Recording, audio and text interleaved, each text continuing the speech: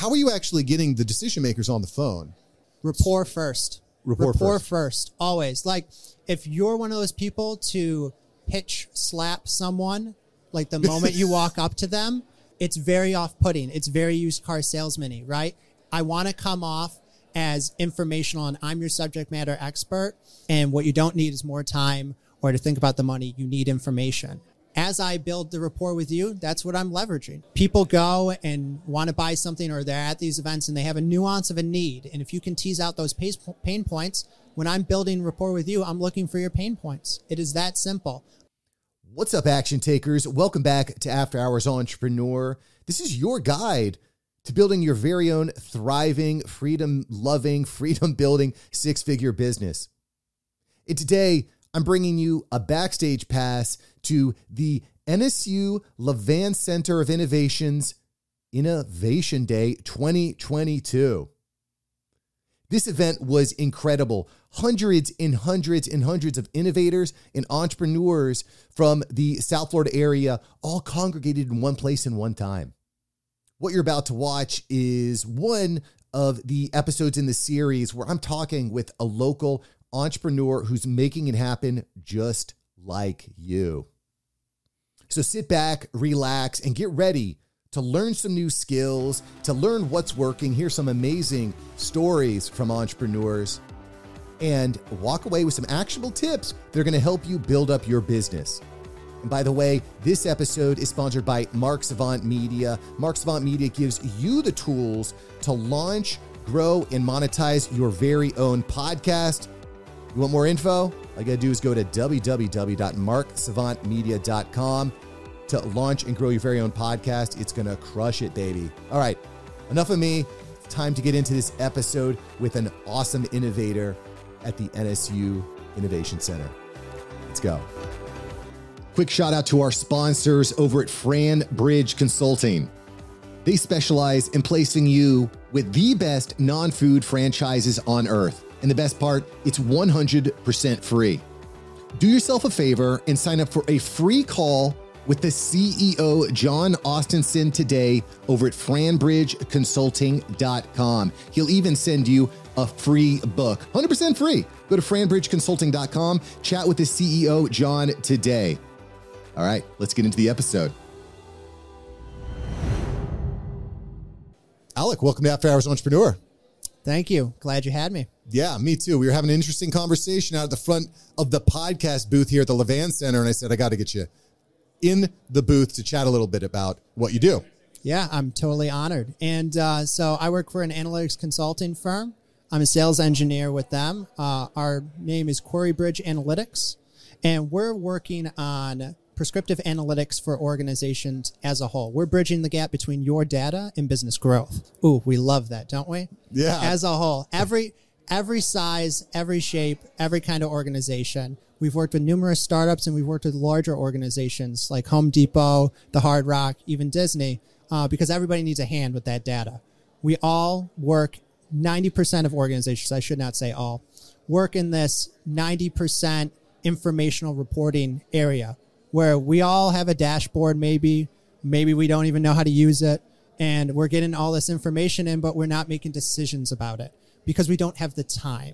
We have time to get in a meeting where we might talk about how we did the report at the end of the week, and then we go home. A good example we use is if you have reporting that you have a business analyst on Tuesday, he makes the report, it's finished, it's to you by Wednesday, maybe you're talking about it by Thursday, and guess what it is? Friday, very quickly. And are we making decisions on Friday? Most organizations are not by that time, and we're just trying to put out the fire and check off the box of getting that report out there. What we're trying to get organizations out of is out of that informational space and in that prescriptive analytics space where we're supplementing your workforce, right? So your business analysts get that report Monday morning, for example, or we optimize your dashboard so they can pull it and then they can make decisions from day one. It's an exponential growth kind of equation, right, man? So if I give you 10% of your time back over 100 days, you 3x your total time when it comes to an exponential math problem, right? It's imperative that we give especially startups, entrepreneurs themselves of any size, shape, whatever, or industry, their time back. Your time is your money, and it is for any organization across the board. 100%. 100%. And interpreting, finding the right data, knowing which data is relevant is obviously a little bit overwhelming at times. Absolutely. I used to work for a large insurance company, and using a program like Salesforce, there are dozens, if not hundreds of different reports and customizations that you can make. And I think what probably ends up happening is these companies get so overwhelmed, these businesses get so overwhelmed with all the data, they just tune it all out. Or maybe they take one KPI and they try to make decisions. Difficult.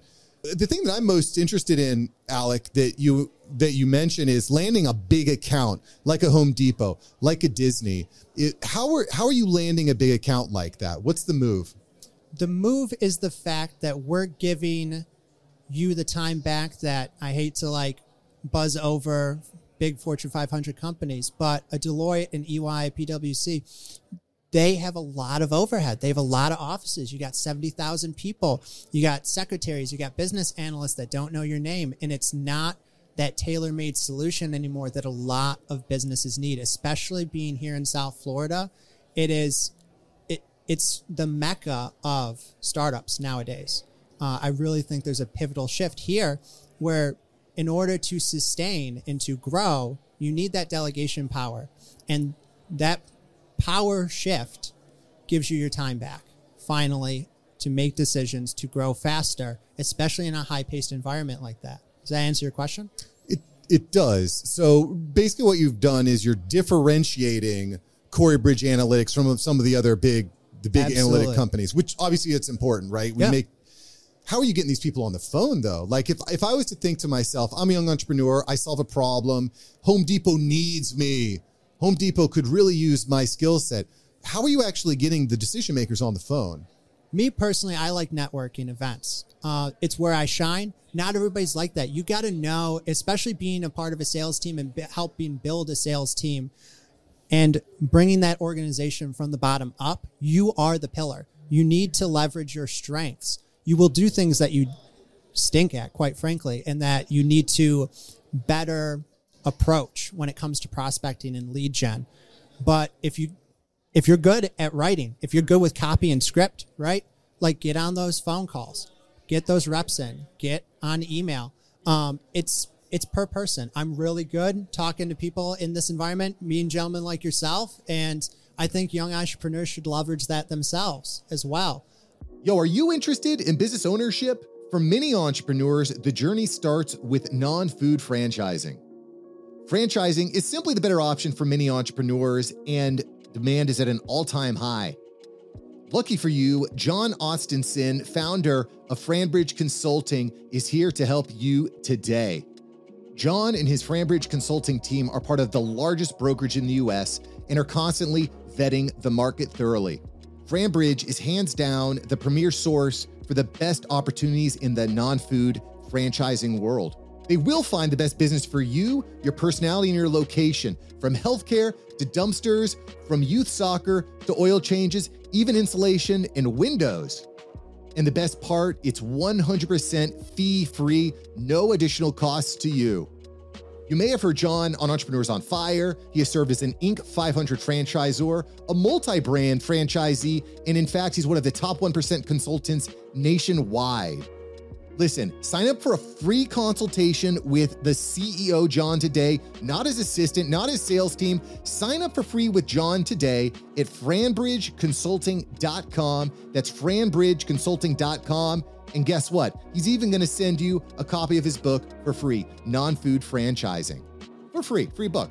You got to love it. So go to FranbridgeConsulting.com right now. All right, let's get into the episode. Let's talk about, I want to hear about you. I want to hear specifics. Like, what are you doing? You're coming to a networking event like here at the Levant Center. How are you actually going to develop a relationship? What are you doing? Obviously, what I'm doing is I'm at a podcast booth. We get on the recording. I lead with value. Maybe that leads to something in the future.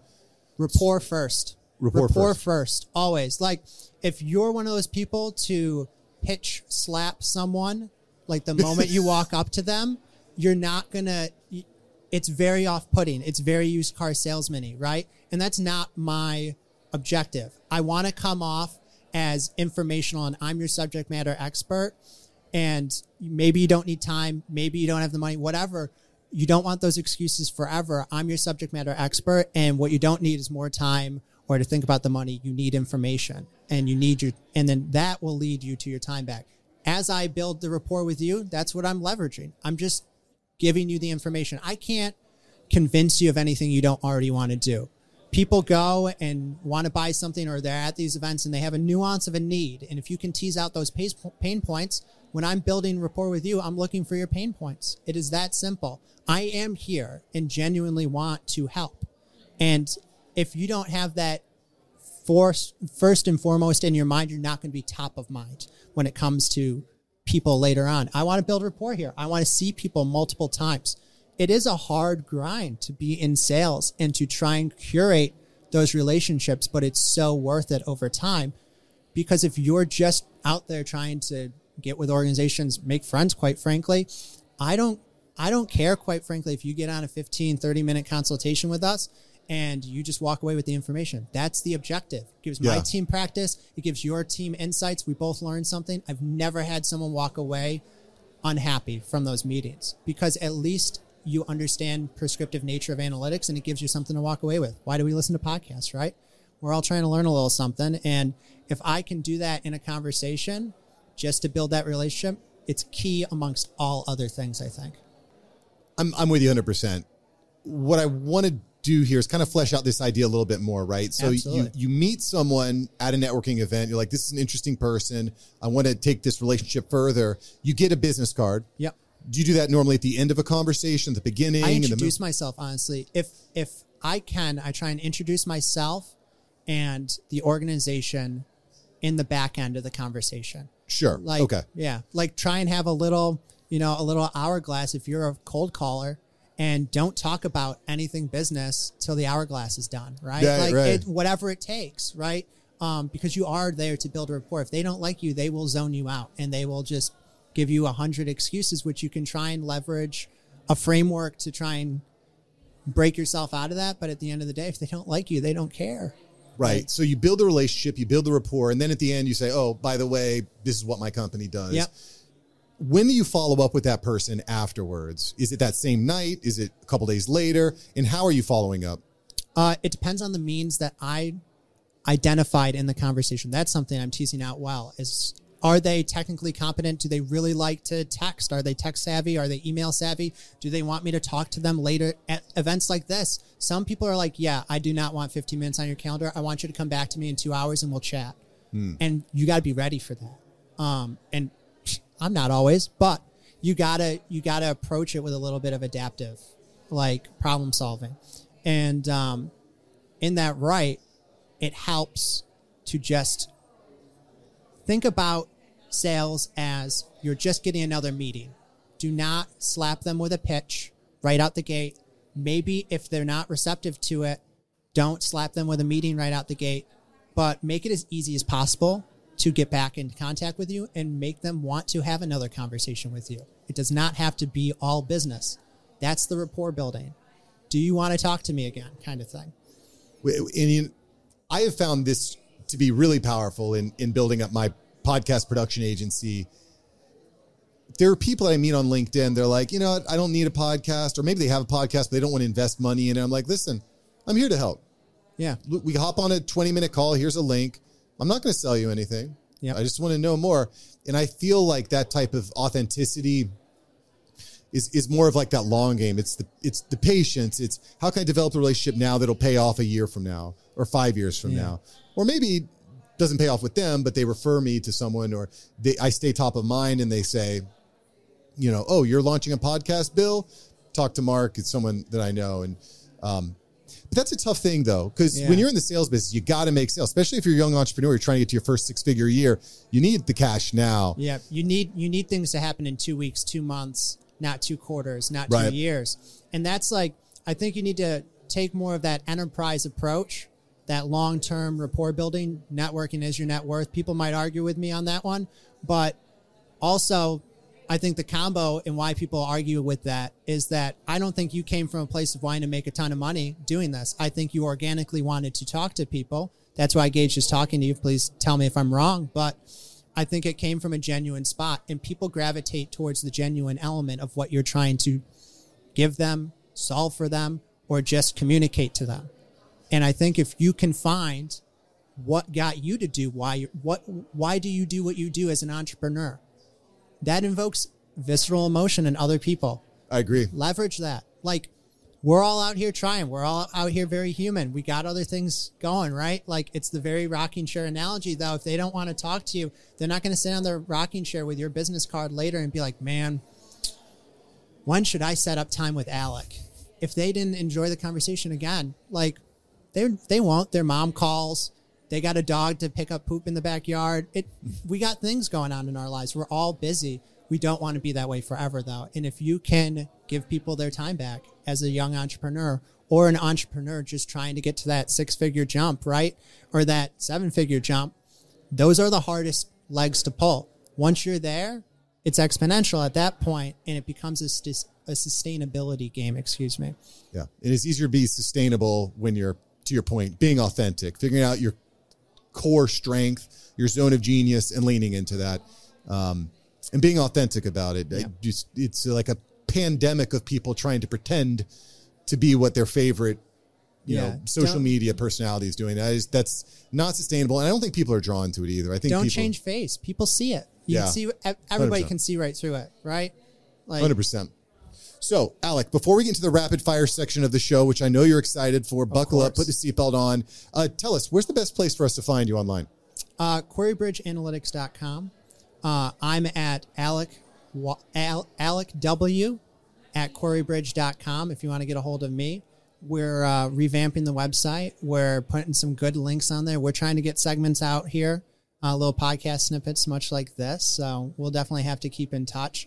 But Querybridge Analytics, QUERY Bridge. And we're bridging the gap between data and business growth. Love it. Love it, love it, love it. Alec, let's go. You ready? Rapid fire? I'm ready. Send it. All right, let's go. What's the scariest movie you've ever seen? Jaws was scary initially, but now I love it. Funny dichotomy there, right? That is. If you could be any animal, what kind of animal would you be? A mako shark.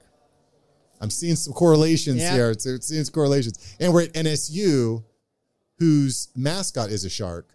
So we've got like the triumvirate. Oh, yeah. It was meant to be here at this moment on this podcast. I know it was. If you could sit next to anyone on a plane, who'd you sit next to?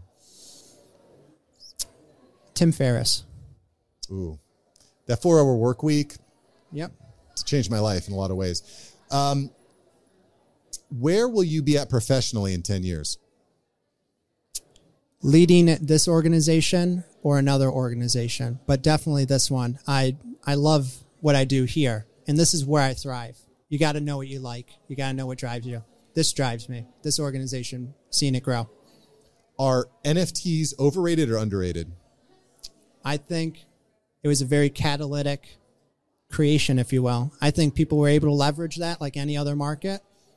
I think they were underrated for there's an expiration date on that, right? I think they're overrated now because a lot of people have caught up.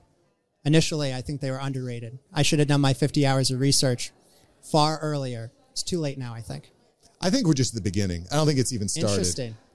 But I think that the way that we've seen NFTs over the past year and a half, 2 years, that I think is dead to an extent. The market expands, you mean the opportunities. I agree with you in that. The innovation side of it, how we do business, much like how this pandemic shaped and formed a new way of doing business, I think NFTs do that. I agree.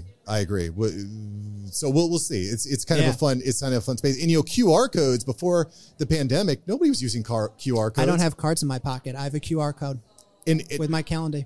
It's changed everything. I guarantee you, every single person here knows what a QR code is and they know how to use it.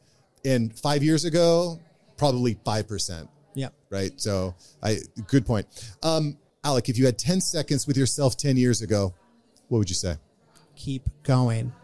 It's going to be hard, but you need to look at yourself as a mentor 5-10 years from now. I am my idol in essence. Maybe that sounds egotistical, but I think you should strive and not compare to others necessarily, and compare where do you want to be, because that comparison game, it's an ugly step cousin to like really bad mental space when it comes to achievement. Yeah, comparison is the thief of joy. Yep. Yeah. That's what I was looking for. Thank you. Alex said it. I agree with it 100%. Alec, thanks for joining the show, brother. Of course. Thank you, bro. Yo, thanks for listening to today's episode. I hope you enjoyed it, and I hope you're walking away with something practical that you can use in your business. If you enjoyed the episode, make sure to hit that subscribe button, and we will catch you here next time on After Hours Entrepreneur. It's up to you. Go take the action, baby. Go make it happen. See ya. Peace.